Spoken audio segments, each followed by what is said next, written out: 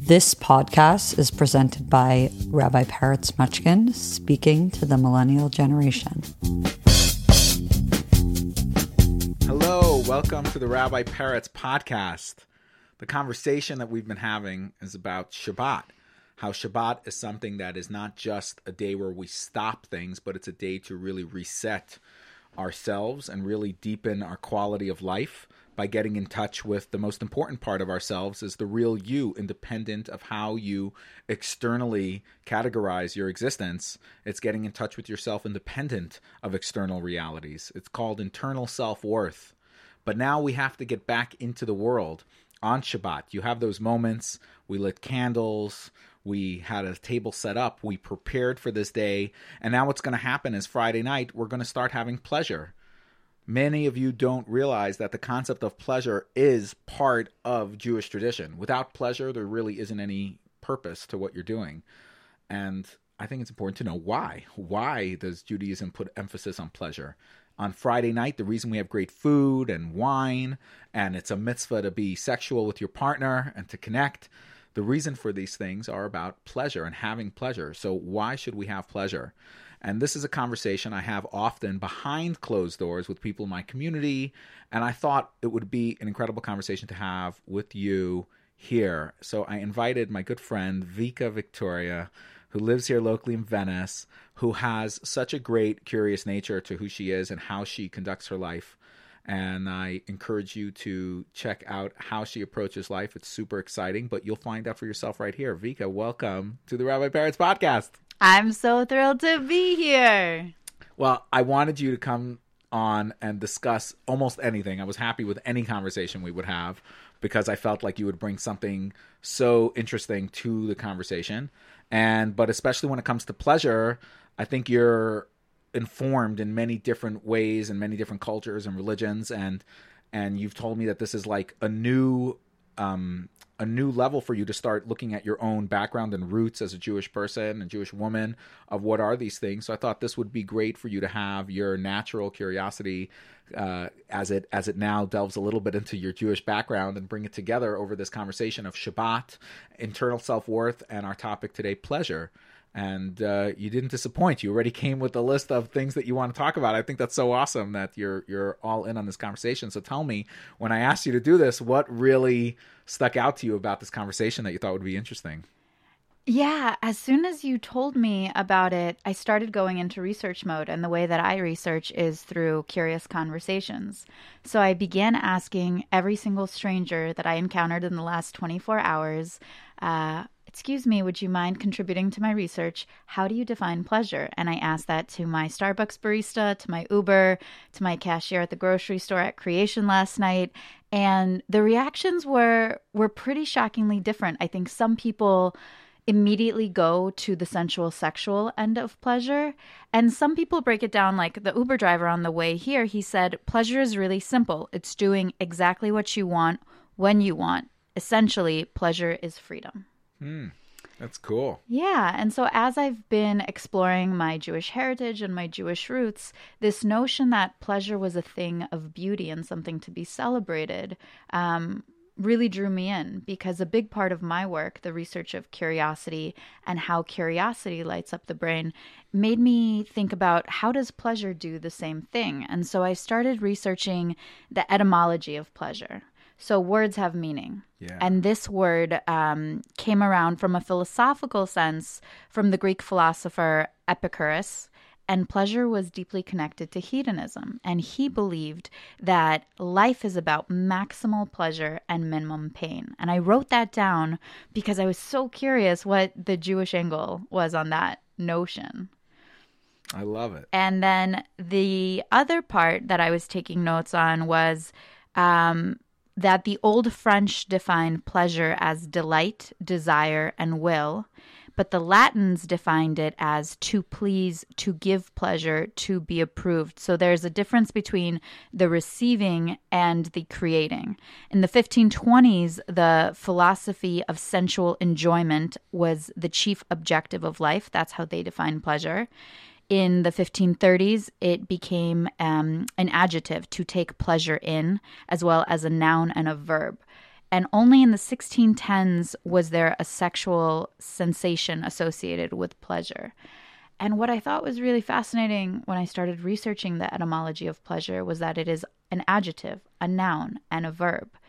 It is such an all-encompassing state of being that it's not just categorized in one way.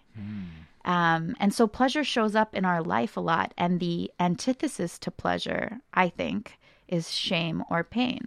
And that's also the thing that we're hardwired to avoid. I think that's an incredible amount of research. I love it. These things talk to me because I feel like we're constantly juxtaposing not only our backgrounds and what we know and what we don't know, but what it feels like when we feel pleasure from something that I wasn't expecting to feel pleasure there, or I feel guilt in a certain area, and then all of a sudden I'm like, but I have pleasure there, or I feel shame, but at the same time I want that experience. So I think it's difficult to define pleasure for people, and even as we see philosophically and historically, because it's missing this space of like, am I allowed to have pleasure everywhere? Is there a limit to this? Epicurus, interestingly, defines pleasure so broadly as what feels like pleasure, essentially, and whatever doesn't, isn't, so much so that you connected it with the term hedonism. Essentially, Epicurus is saying, like, whatever, pleasure is pleasure, and if it feels good, then it is good. So continue experimenting with your life on what feels good, and if it feels good, continue doing it. I think that's altruistic, because it's, from his point of view, it sounds like, oh, you do that, it'll lead to something better. But in reality, pleasure can also lead to addiction and could lead to the types of shame and introverted guilt that people have a hard time overcoming. So you can go a little further back. The philosopher Socrates defined pleasure and desire as higher levels and lower levels of pleasure and desire. Socrates says higher pleasure is intellect and wisdom and being able to knowing self, meaning truly deeply altruistic, less of self, but more of what's out there to grow with. And lower pleasure is, sex, drugs, and rock and roll. So for Socrates, it was like clearly defined. And he says, Socrates is famous for struggling between those two, and hence it's like self. So I think the question is great. What is Judaism's opinion about this? It's clear. Type in pleasure online in Google. I don't know how you found it, but it's actually quite hard to find direct definition, reputable sources. It's a little all over the place on pleasure, because whoever has pleasure from a certain area wants to define it by that experience. Mm-hmm. So I have a lot to share on the Jewish side. I'm so happy to share it with you. Yeah, I'm so excited to learn. All right, so I'll begin with the ultimate beginning. And then I promise we'll bring it back to Shabbat, because that's the conversation here. It's about why pleasure Friday night specifically versus any other time. So you have to go all the way back to creation itself. Pre-physical, you have data. What does that mean, data? There's something going on. Today, it's a modern philosophy. What comes first, matter or data? Was there like little bits of matter and then little bits of data, and as the matter grew, the data grew? Or was there great amounts of data that eventually becomes matter, and that snowballs to reflect the great data that's there? And Judaism would take the side that there's first an immense amount of data, huge amount of data. We call it energy, but essentially it's data, and because it could be broken down into different categories of energy and vessels and how it fits. And now we have this physical world that, as it evolves and grows, even though there are different people, different levels of insight, there were great mystics 3,000-4,000 years ago, and today it doesn't seem like there's the same amount of great mystics with those type of insights. Yet today we have such great vessels to partake in such vast amount of data. For example, ideas spiritually that were very hard for people to understand hundreds of years ago, so they had to only talk about it in myth. Today we can talk about this like spiritual rationalism. It's like connected to having a rational perspective to spirituality. So we're in this unique place where even if you're not a genius like myself, you're just trying to navigate life, we have this incredible vessel to have instant answers and information and data going on. So it's like somebody asks me a question, I don't feel pressure to answer them right away. If I don't know, and be like, listen, I'll get back to you. I can do research, and I just sit down with a few books and my phone, and all of a sudden I'm an hour spiraling into these concepts and have so much more information. So existence is this data coming into matter. And the reason why this is important to this conversation of pleasure is because what happens before data? How does data get broken down into matter? How does that happen? So the first beginning of it all is God having a desire to have a dwelling place with you, Vika, to have a relationship. What can a God, an energy of everything, the only thing in existence, not have? And that is somebody choose to be like, we get along. We're in a relationship together. We're together doing something. It's the one thing you cannot really manifest on your own. Somebody has to choose that, and together you can manifest things. So this idea of coming together is everything in nature, to reproduce or to have love or to connect. All of these ideas are things coming together. You're not introvertedly androgynous. You know what I mean? You have multiple things happening within you that are pushing you to juxtapose both sides all the time, which leads to great conversation on gender studies for another time. But for our sake, God being singular, starting with a desire to have something else, the question is how you get there, but the beginning thought is desire to have you. So since the beginning of everything begins with a desire, and desire is sort of the beginning, and pleasure is at the end.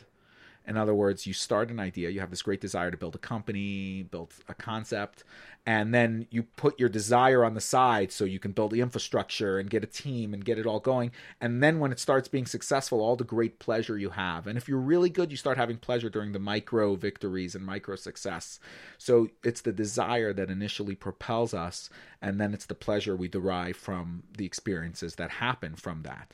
But in between is everything, the creativity to do it, the curiosity of how to explore this, the wisdom to understand what's going on, the emotions. And in Kabbalah, that's how the world's created. Desire, and then the main tool for desire to be developed is will. In other words, you're engaging with it, and it's still transcendent of your own intellect, because you're like, I'm doing this.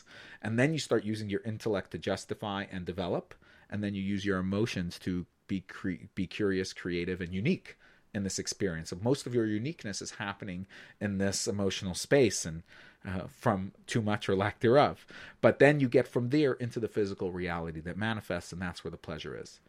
So this is the kind of the mystical 101 of how desire to pleasure and how it equates creation itself. But that's a trip that all of creation, the reason why we want pleasure so much, and the reason why our desires push us beyond our intellect, and sometimes if they're bad desires, we have to go to therapy, or we have to figure out what's really pushing us. It's because the world was created with a desire. You were created with a desire to have a relationship. So everything is permeated with this concept of desire and pleasure. Yeah, and the neuroscience rewards desire and pleasure by sending off a cocktail of neurotransmitters through your body. I think that would be the natural result and so we want you to have guilt-free pleasure. That's like a huge part of this, because guilt is like, I don't feel really part of the creation. I'm just feeling the pleasure side, independent of the work and the effort. But if it was real and you felt comfortable with it, and it was an inspiring part of your existence, I don't think you'd have a ton of guilt with that. On the contrary, you'd just be exploring until you find the full alignment or the full pieces to be transparent about it. And our generation is focusing on that transparent part. There's a rabbi in New York who likes to call holiness transparency. Because what is holiness if not everything could be exposed and it's all real from beginning to end? Or for that matter, holiness is like divine energy, but it's manifest and transparent. You can see that it's there. So the idea of having holy pleasure would be transparent pleasure, guilt-free. That's why you can have great sex with your partner, and it's holy and it's transparent, because it's the way it's supposed to be. It's fully aligned. Of course, this can go to a promiscuous end. So this is the balance that we try to figure out in middle. So what are those examples of guilt-free pleasure that are encouraged to be shared on Shabbos? So bringing us back to Friday night. Yeah. I think it's now understandable why Friday night is celebrated through real physical food, and being able to be intimate with your partner is part of Shabbos, because Shabbos is about reconnecting to the reason you're here in the first place, total internal self-worth. And the body defines itself entirely by the physical, but you're not supposed to define yourself by just body or just soul, because there's clearly two elements to your existence. So Friday night, when we do something spiritual, soul-like. There's prayer, there's song, there's ideas of meditation, being able to essentially only have internal self-worth, but then also having the mitzvah of eating great food, surrounding yourself with great people, and having intimacy. You're essentially taking all the guilt-free versions of pleasure and week to week working on this experience and connecting yourself all the way back to the reason for creation in the first place. So the idea here is to connect yourself to creation, to you being valuable to this experience, and to your uniqueness being represented. And the way to have that is through pleasure. So before you're married, really, you only have food, or you have wine, and hopefully you haven't tipped the scale in the addiction side of any of these so you can fully use them. But if not, there are other ways to have pleasure. It's song and great conversation and intellect, but we're trying to use all the data to matter, as you said, neuronic concepts, to heighten your sense of pleasure and to heighten it for the purpose of altruistic growth, of I'm here for a reason and I matter. So hopefully people feel that pleasure when they have pleasure anytime, but certainly Friday night is the time to restart it and go from it. That's interesting, because the way that I talk about curiosity on stage, I break it down to wisdom, storytelling, and human connection. And it feels like the conjecture between those principles and Shabbos is very clear. That Shabbos is about finding the pleasure in sharing wisdom, in connecting to others in the community, and in sharing stories. And so I'm curious about how do we take pleasure and make it an everyday thing? Because it feels like Shabbos is this time for kind of regeneration, where we fill the cup up and we come back to our truest self, to our essence. But for the rest of the days, from Sunday till the following Friday, how can we drop seedlings of pleasure in our day-to-day?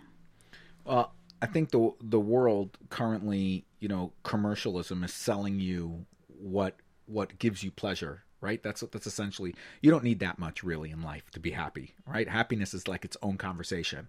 You want to be happy, you can just choose to be happy. You really don't have to do much. But pleasure includes doing something. There's a certain self-pleasure also requires deepened thought or really conjuring up. It's not like I'm deciding to have pleasure now. It still requires work. Deciding to be happy could be instant.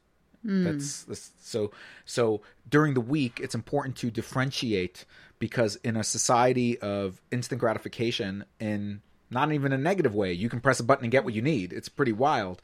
We're able to shop and get everything all the time. So we have to differentiate happiness and pleasure, because pleasure really is end-to-end world building. It relates to, you can't have a child without pleasure.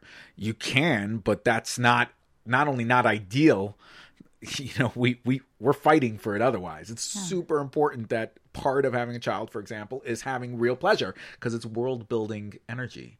Because pleasure and desire is what created the world. So in Judaism, it's world-building energy. So during the week, we're not saying every day you should have pleasure. The world today says that have pleasure, pursue it. It's the highest level. It's the Epicurus thought, like keep pursuing pleasure every moment, every day. In Judaism, we want you to pursue happiness every day by simply being happy and allowing things to unfold. And if it results in pleasure because of what's happening, that's amazing, because now you can see with pleasure how this end-to-end development is really unfolding.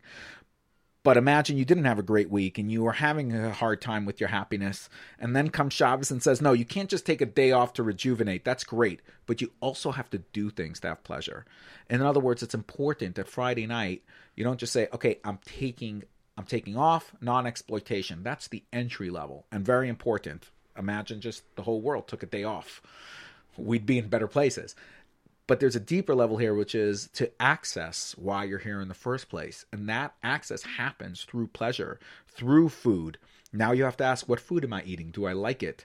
Now all of a sudden the foods on Shabbat are rituals to, like, challah is not just challah anymore. It's bread that you made and you're connected with, and you have a relationship with your baker or your wife that's making it, or yourself that's being a part of it. Wine, I spoke in a previous podcast about the end-to-end connection to the wine, that, like, my grandfather made wine, so now I make wine. And what I learned about making wine was that Jewish people make wine thinking about the Friday night table. They're not just making wine for business.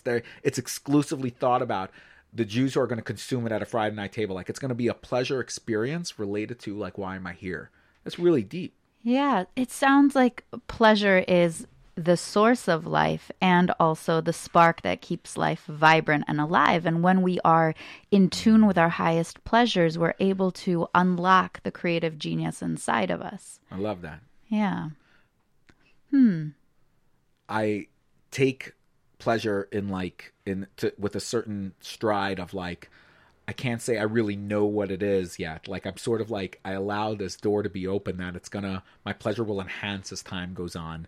And the reason why I've done that is because I see so much of, like, sex and food is related to youth. I hear this great chef going, "Oh, I used to be able to cook so much more, and I was so much more creative when I was younger." Or, or sex is for the young, and a certain look and feel to it. And I'm like, wait, pleasure is none of those things. Pleasure is something that actually grows and develops and enhances in time, because you can be more absorbed in it. And that's because, like, the deeper you think about life, you, especially as you grow in life, let's not say call older, it's just growth.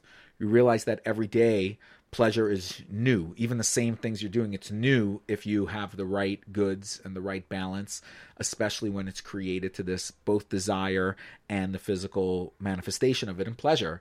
Plus, if you're doing it well and you're growing with it, you're using your intellect and your emotions, which I happen to like emotions being broken down as a form of storytelling and connection. It's like internal emotions are storytelling, external emotions are connecting, and that's how emotions are broken down. Half of them are internal feelings that you're discovering, and half are external connections that you're bringing out there. And that is also favorite conversation of mine, like that. But I think pleasure this is new for me to talk about it in this form, because as I'm preparing now in these Shabbos conversations, I'm like, not only how do I have pleasure on Shabbos, but how do I create a pleasurable experience for my community? Yeah. And that's pushed me to have a lot better food and a lot better wine and a lot better conversation, and also to emphasize the ideas that bring people pleasure as well, and coming together that way. And it's a fine line, because the world's selling pleasure a lot better than I could ever sell it, but you can get it in a much more binary form of, like, really wholesome experiences that start feeding on your ultimate desires, which is to have value and to value good things and to have great connection. And since that's deep down our real desire, connection, you make connection with more farm to table, more house-made products, more inclusivity of the community, challah baking together and making food together, and that family style element is what feeds real desires. And it's important because today psychologically they often look at desires as traumas, like at the core it's been a trauma that corrupted my desire, or I want things that aren't good for me, when really all of those things are indicators to where your uniqueness and pleasure unlock itself. Yeah. It's interesting because I think about when you talk about happiness and pleasure, what's the level deeper than those two is meaning. Viktor Frankl wrote Man's Search for Meaning. And I think fundamentally that's where pleasure goes into the dark side, is we try to shortcut and go through step 1, which is meaning, step 2, which is happiness, straight to step 3. And so visually, the way that I see pleasure is it's the blossoming of the rosebud that was planted in the soil of meaning by the seed of happiness that then blossoms under the conditions of water and sunshine.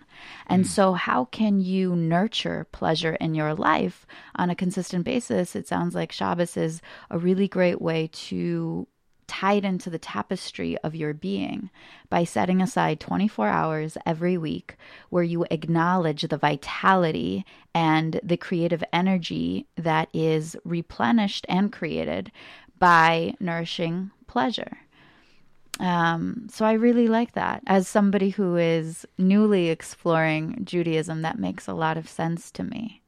Well, I think it also takes away from like there being higher and lower pleasure. And it's more like lower pleasure isn't lower. It's just the beginning. Like I have a desire, but in order for that desire to manifest into pleasure, there's all of these incorporated feelings and ideas that we've been talking about. But for example, when you eat food, it's not a lower level pleasure. You can't survive without energy. So if you really have like, if you've tipped that scale and you have a food addiction, let's say, then maybe that's because the main source of pleasure for you is not supposed to be with food, or it's supposed to be from other food. Like that exploration is going to lead you to deepen your sense of pleasure. Same with sex, same with drugs or imbibing with any liquids or anything like that.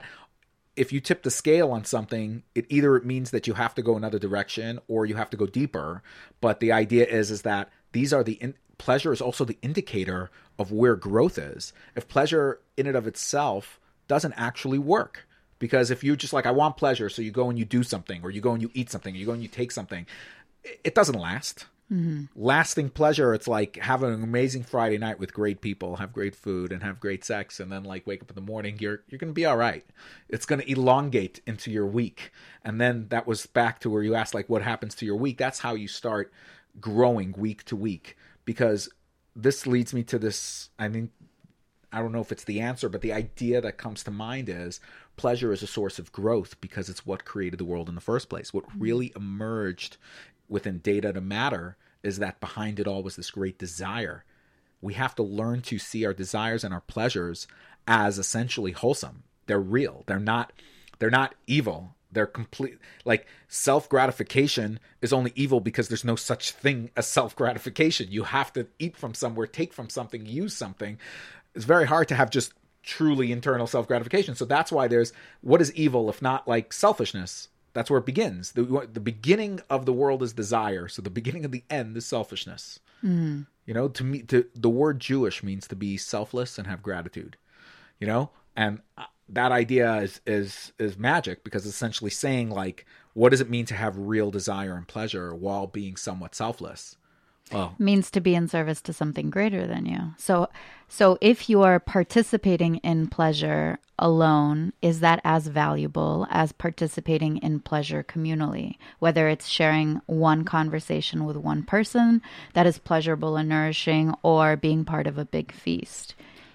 There are introverts who need to start from themselves before they can go out there. There are extroverts who need to start from the out there experience to go in there. So I wouldn't venture to say it's one versus the other. But then when you talk about more sensitive things like I can go with sex in this direction, but you can also go with food. It's like, if it's really great and you just want to chase that taste, it's not going to end up tasting the way it did in the beginning.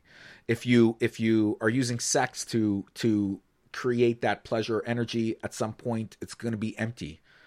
It's not building off one another. There's a certain building blocks, because desire then goes and builds the world. So if your desires are not building anything, they're just saying that they're only going to go a certain amount, because after all, we don't live in pleasure. We live in will. We live in the level that pushes us to do things to manifest our desires. So because we live more in the workspace, we live more in the 6 days of the week than Shabbat. So during the week, we actually derive satisfaction off the effort we put in, the work we had, the quality of existence that we're living. Whereas in Shabbat, because it's more about the pleasure than it is about the justification of what we're doing, or even it's about putting the pleasure almost on the side to work and fulfill self and creatively flow, which essentially now is not lower, but a little, they're more, you see your creativity and your curiosity almost as tools to uncover your pleasure. So because of that, you can see like the weekday to Shabbat is this rhythm of deepening that your desires and pleasures should all maximize. They should maximize their potential. You can have a relationship with somebody and it teaches you amazing, amazing things, and it end up actually being a whole world, even though you don't marry that person and you never built a family with them. Like, of course, that's the extension of the possibility, but it doesn't mean that having a great relationship with somebody can't be this end-to-end world building as well. So this is the psychological level of really understanding why Shabbat is important, is to really understand your pleasures. Otherwise, you go to the world and they're selling you stuff they want you to continue buying until you have nothing left. They're not considering your balance. We need to consider our balance because we want a lifetime of growth. We want a lifetime of understanding what our desires really here for. What is my unique reason for being different than everything else in creation? How come I'm not, a zebra that they're different, but they look the same? I'm a human. I don't have to look the same. I can express myself. I have so many more creative ways to express my being. Why am I that? And why am I not something that is limited? And in this unlimited space we're in, the answer comes from desire and pleasure. The answer to that is nurtured through what your desires and pleasures are on Friday night when we unleash that. And I'm curious the role of intention with pleasure, because it seems like if we accept that pleasure is fleeting, and in the fact that it's fleeting, there are multiple ways to achieve pleasure, but pleasure is not our standard way of being, because if pleasure always existed, we wouldn't desire for a higher level of pleasure. So can we create an intention to receive X amount of pleasure, or is pleasure something that surprises us? Because our desire for pleasure then becomes our motivator that moves us in the direction of, oh, I'm going to observe Shabbos because I want to derive pleasure on the other side. So my intention going into Shabbos is to gain an evening of pleasure, not an eternal state of pleasure.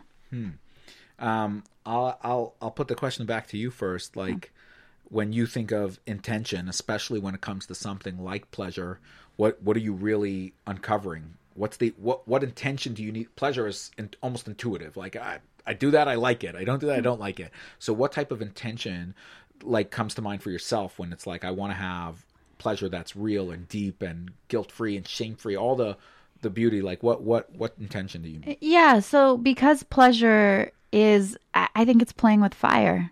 What is healthy pleasure? What is that line between eating one piece of challah bread and 3 because it's just pleasurable? What is that line between having sex because it's a thing of beauty or having sex from a place of deep hedonism, right? And so I think if we are playing with fire, and the fire is pleasure, and fire is also the thing that ignites us and sustains us, then equally important is to create an intention in the anticipation of pleasure. My intention is to experience this with honor by cherishing my body, and so I'm wondering, is there in the Jewish tradition of thinking about pleasure any sort of intention that goes along with pleasure, or do you just receive the pleasure? Beautifully put. I love the analogy of fire, because what I was thinking when you say intention to pleasure, I was thinking the real intention of pleasure should be that I have this great pleasure. I know it's the highest level of pleasure, and it's illuminating. It brings brightness and energy to other people as well. It's sort of like, if you have deep pleasure that's really real, you should be able to then reinvest it back into the world you're living in.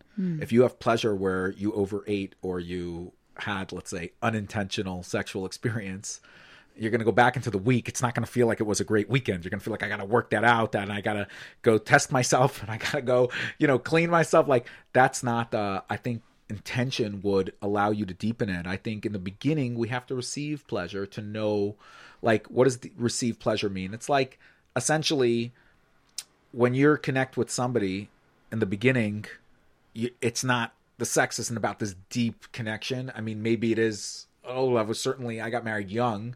It was just the connection.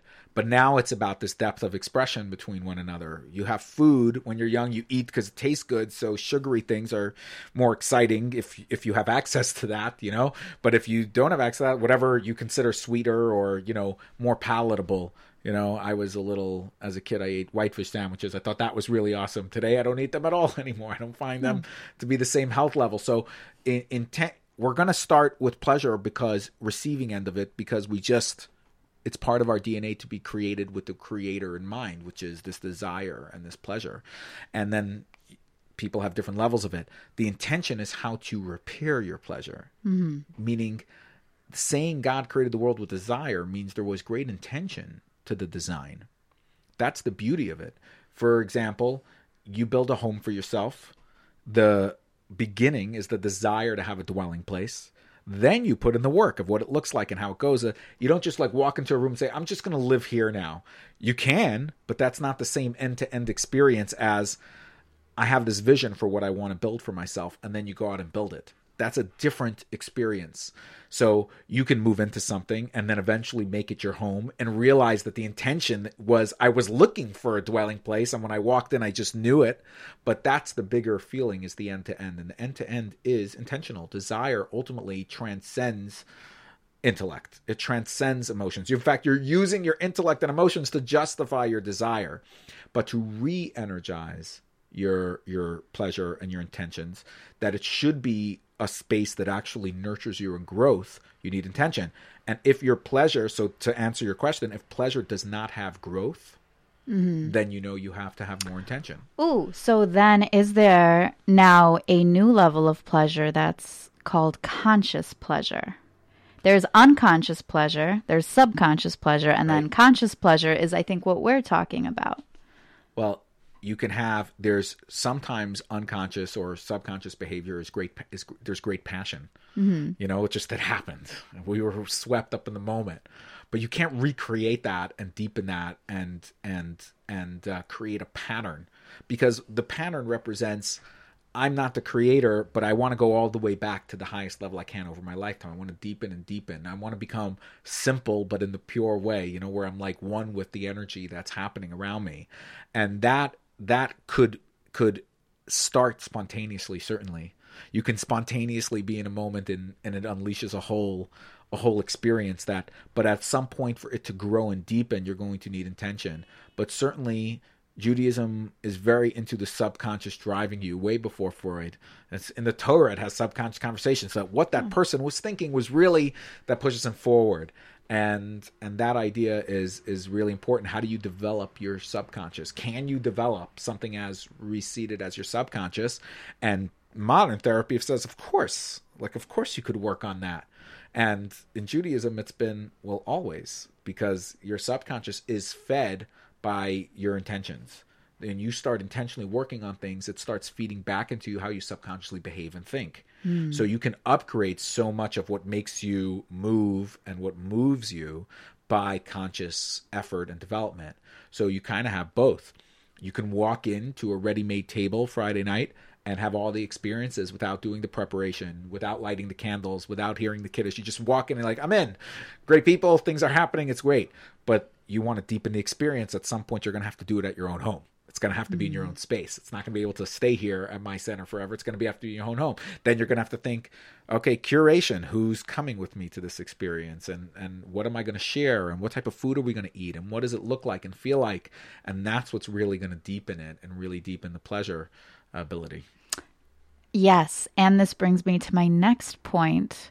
I come from Ukrainian heritage, and a lot of kind of the notions there are we must suffer for joy. And so with pleasure, is it directly proportional? You will have deeper pleasure if you have deeper consciousness about it. Like, what will give you the deepest layers of pleasure? What amount of work do you have to put in to get a higher output of pleasure on the other side? There's a line in the Talmud that says, according to your work is your reward. And if the end game of desire is to have pleasure, you would think that the more effort is put in, the greater it'll be. I think preparation is key for that. And so I would say it's less about effort and more about preparation. It's more about being able to see the big picture. Sometimes it manifests into hard labor. Sometimes it's I have to clean up the whole night afterwards. But what makes me excited about it is that we just had an incredible evening. And sometimes the evening ends and everybody helps us clean up. And there are two different types of rewarding experiences of look at this mess. It took an incredible group of people to create this mess. It's wild. And sometimes it's look at all these people helping. They appreciate so much. And both are tremendously satisfying in different ways because they both include a tremendous amount of effort in order to get to this space. So what I'm hearing is that your pleasure is being redefined. It's not just one way of deriving pleasure from an experience, but you can derive pleasure from a Shabbat, whether you worked for it all night long or whether everybody put all hands in. And so then how does Judaism define pleasure on an individual basis and a community basis, or are they inextricably linked? This comes back to the feeling that your life matters. Mm-hmm. That is ultimately what really pushes you to go outside of yourself and see, and what am I here for? Confidence comes from this place, and this place needs to have pleasure. It's hard to, you're either exploring out of pain, which is one type of journey, or you're exploring out of joy. But both start with this great desire to see what you are. So you start in a home, you start nurturing yourself, but eventually you have to, Shabbos is only one day of the week. You have to go out to the world and then see, is this experience enhancing the world or is it taking away, and keep going back to the drawing board. So Shabbos really sets the tone for how to see the intention and the preparation in order for pleasure to be an incorporation of all the things that you cherish and hold deep. So I'm curious, how do we know when we are experiencing pleasure? Because if pleasure is the byproduct of happiness and we're in a state of happiness, let's say we're experiencing joy, when do we know that it's pleasure? What are the sensations in our body? What are the feelings emotionally that catapult us from a place of just happiness to a place of real pleasure? Since we're discussing pleasure as a source for data and existence, it would mean that we're below to above. Below to above means below represents my perspective. And it's called below because it's limited, because since there are many other people, at least one or two out there, and many other existences in that sense of there's humans and animals and vegetation and minerals. There's kingdoms of life. Who is to say what's more, what's less? Everything is pulsating with energy and with vibrancy. So when you see it that way, then it's really it comes down to each interaction is a mindful interaction, because you can connect with it. You can have pleasure from it, or you could be upset at it, meaning it's kind of all inclusive with that experience. And you're not really belittling one to get to another, even though you may argue that a deep intellectual feeling, or you were working hard on a thought and an idea, and when you did it and you had one level of pleasure, and then when the world understood it, it was even a deeper level of pleasure. You could argue that that's the highest level of pleasure, even more than sex, drugs, and rock and roll. But the real point here is that really any category can take you all the way to this big experience of original desire and pleasure to have connection and relationship, if you so want to exist and feel it that way. And it could all be experienced in a way without guilt and shame if it incorporates this. And since so much of guilt and shame, for example, is put on us by external realities and external people, Shabbos is about resetting that. So maybe you're supposed to try to touch all the neuronic senses of pleasure on Shabbat all inclusively, hence the food, as well as the sex, as well as the learning and prayer, and all the different elements that make up an existence. So I think that's, you're asking how does Judaism see it? I think Judaism is not only encouraging it, it's making it part and parcel of it. And maybe the things we don't do on Shabbos aren't that we're not doing that. It's that there's this long tradition that there's a basic space of where to tap into your lower desire and pleasure and start building them up to greater and greater ones before you re-enter the week and re-share yourself with the world around you. Yeah, I like that. I also think that our ability to derive pleasure is directly proportional to our ability to cultivate self-compassion for ourselves. So if you're not in a good place, no matter how much pleasure is around you, you're not able to ingest or receive that pleasure because your walls are up, you're in a place of pain, the shame is overriding the pleasure. How do you teach that to somebody? I know that this is a topic that you teach to people of how to let go of one side and emerge greater and happier on the other side. And since we're not talking about happiness, we're talking about pleasure. How do you educate somebody on that? Yeah, so I drop them into a guided visual story. And I say, imagine you're sitting in the living room of your mind, and at the front door, a few guests show up, and in walks your deepest pain, and in walks your deepest shame. And you prepare a meal, and you have a real conversation with everyone in the room so that everything that you have feared is standing in front of you. And when you recognize the humanity in the pain and in the shame, what you see are the two curious mindsets I teach. Can I get curious and see this change as evolution? Can I get curious and see this pain as a professor? And so through the storytelling of self, what you realize is you've created these monsters. And these monsters, in order for them to just become regular humans, need to be loved and embraced and befriended as much as the joy and pleasure that are knocking at the door too. And when everybody can sit at the dining room table and laugh and have conversations and share memories, that's where you achieve real harmony of the mind. I think that's really beautiful. And I think that maybe that's the most important therapeutic thing a person could do for themselves, is to face these realities in such an intimate setting in their mind and in a reality that makes sense for them. And I'm sure the reason why you're passionate about that is because you recognize that even successful people have so much more growth to do. Everybody has growth, and you have to unlock that growth. And I think when it comes to Shabbat pleasure, it's on some level trying to circumvent all of that, like give you a fresh place to begin from. And but when you get back into your week, we're fortunate. We live in America. We have pretty much a 5-day work week. But if you don't play it right, you end up in a 7-day work week, like you have this freedom. But then, so how do you balance that?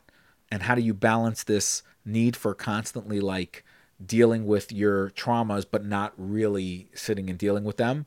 This is kind of a nonstop experience. So firstly, the concept of pleasure also makes you have to sort of appreciate the simple trajectory you're on, that you can, no matter how much pain you're in and how much suffering you experience, you could still have pleasure.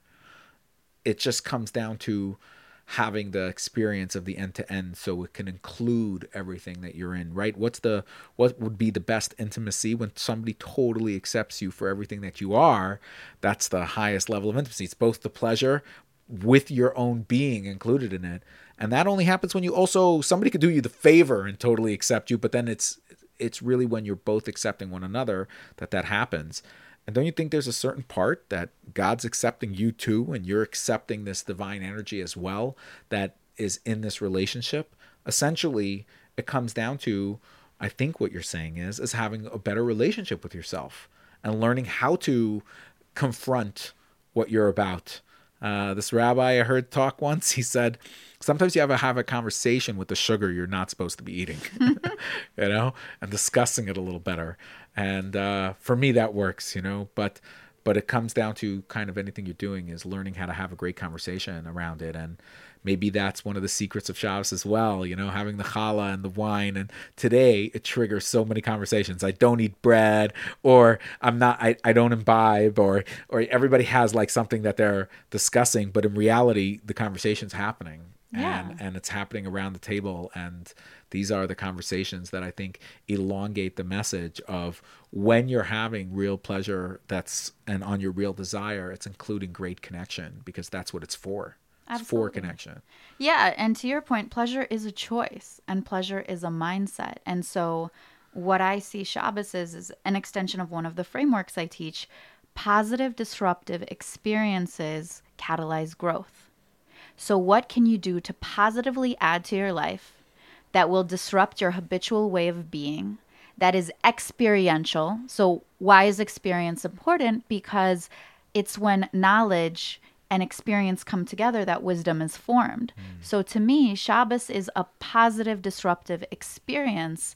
And I can speak only from my own point of view. When I come to your first Friday Shabbos, I leave high on life because it is positively adding something to my life, disrupting me from my norm.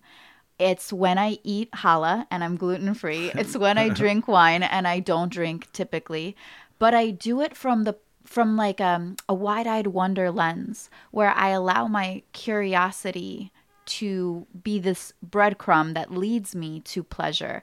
And in that process, there's solidarity because you find total strangers sitting to the left and right of you at the dinner table, and you both know you shouldn't be eating gluten, but why not? You know, it's pleasurable. And so there is a lightness of being that emerges on Shabbos from pursuing the small pleasures. And I don't have a partner yet, so I can't say that I've appreciated the full spectrum of what it's like, but I am looking forward to ceremoniously taking something that we take for granted, like sex, and creating a real meaningful, pleasurable tradition around Shabbos.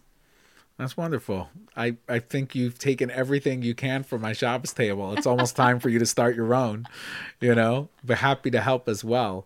And when we lived in San Francisco, my wife would tell anyone who makes a Shabbos table, we'll provide the fresh challah. We want to add to your table. So Miriam. whenever you're ready, I'm giving Miriam's offers, but she said I could say that.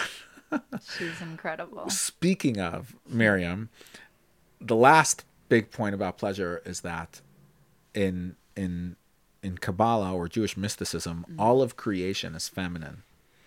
And all of unseen or unvesselized energy represents a masculine expression. So God is called masculine not because being male, masculine representing like nothing, it's just giving something out of itself per se. Whereas creation is constantly absorbing and taking in and lives with what it absorbed for a long time after it's taken it in. And Shabbos is called a day of feminine energy, or the Shabbos queen, because it represents taking in the week before as well, before it just then gives to the week that comes. And since it's this pinnacle of creation, so you have to look at the pleasure end from a feminine perspective, because that is the full, complete Jewish picture of pleasure. Represents feminine energy taking something in and then being able to put it out there in the world, and automatically, and the highest level may be world building, having a child, but it works constantly in the cycle of the moon cycle of the woman and of nature and of Judaism following that calendar, that moment. And Shabbos is both, because Shabbos is also sun energy. It's the cycle of the week, which is not moon. Then there's the cycle of the month, and they come together on Shabbos every Friday night. We think about these things. So I bring that up because if it's from a feminine perspective that we can understand pleasure, that means that real pleasure end to end includes all the things that brought you to this point, and includes what you're going to give back. And if it's just in the moment itself, like it's just pleasure in the moment, nothing to do with what I've came from, nothing to do with where I'm going, it's still pleasurable, but it's not sustainable pleasure. Sustainable pleasure has a rhythm, because since we don't originate the energy, we don't create the concept of pleasure. It's given to us as our highest form, this desire, and it transcends our intellect and emotions that we use to support it. That makes it this natural vessel for growth and world building. So that's really the next layer of Friday night, is tapping into the feminine energy. The Kabbalists, the great mystics of Tzfat, used to go and create poems all about the feminine energy of Shabbos and bring it back to their homes and to celebrate their wife and their children and their life that they had, even in a time when the outside world was still calling it secondary, to Jews, it was the Shabbos queen. That was the name of Shabbos. And that includes anything, all experiences. It's very physical and very spiritual at the same time. They occupy the same space. So that's this idea that pleasure occupying both space of both the spiritual, mystical, to the literally pleasurable and physical nature of it coming together. And that's the deepest point of all this whole conversation is that Judaism is about being totally present in the physical reality that you're in, and from there recognizing your place in the cosmos and what it's about. And if pleasure is what it really is, then it's essential to this experience. And that's why we began with Judaism really wants you to have pleasure.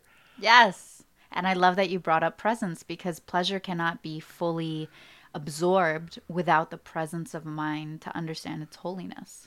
Like, what a miracle is it that we're alive, that we're breathing, and what a higher miracle is it that we are deriving pleasure that is even more than simply being alive. Beautiful. Yeah. Well, thank you for sitting here with me and sharing with me. And so people know where to get me. They're listening to the podcast, but where can we hear and learn about your journey as well and what you bring to this beautiful world? It's very kind of you. You can find all of my musings at my website, VikaGetsCurious.com. That's VIKA, GetsCurious.com. I love it. I love it. Thank you all for tuning in. Thank you, Vika, for joining us here. And thank you, Paladin Studios, for making our audio clear, paladin.nyc. Until next time. Beautiful.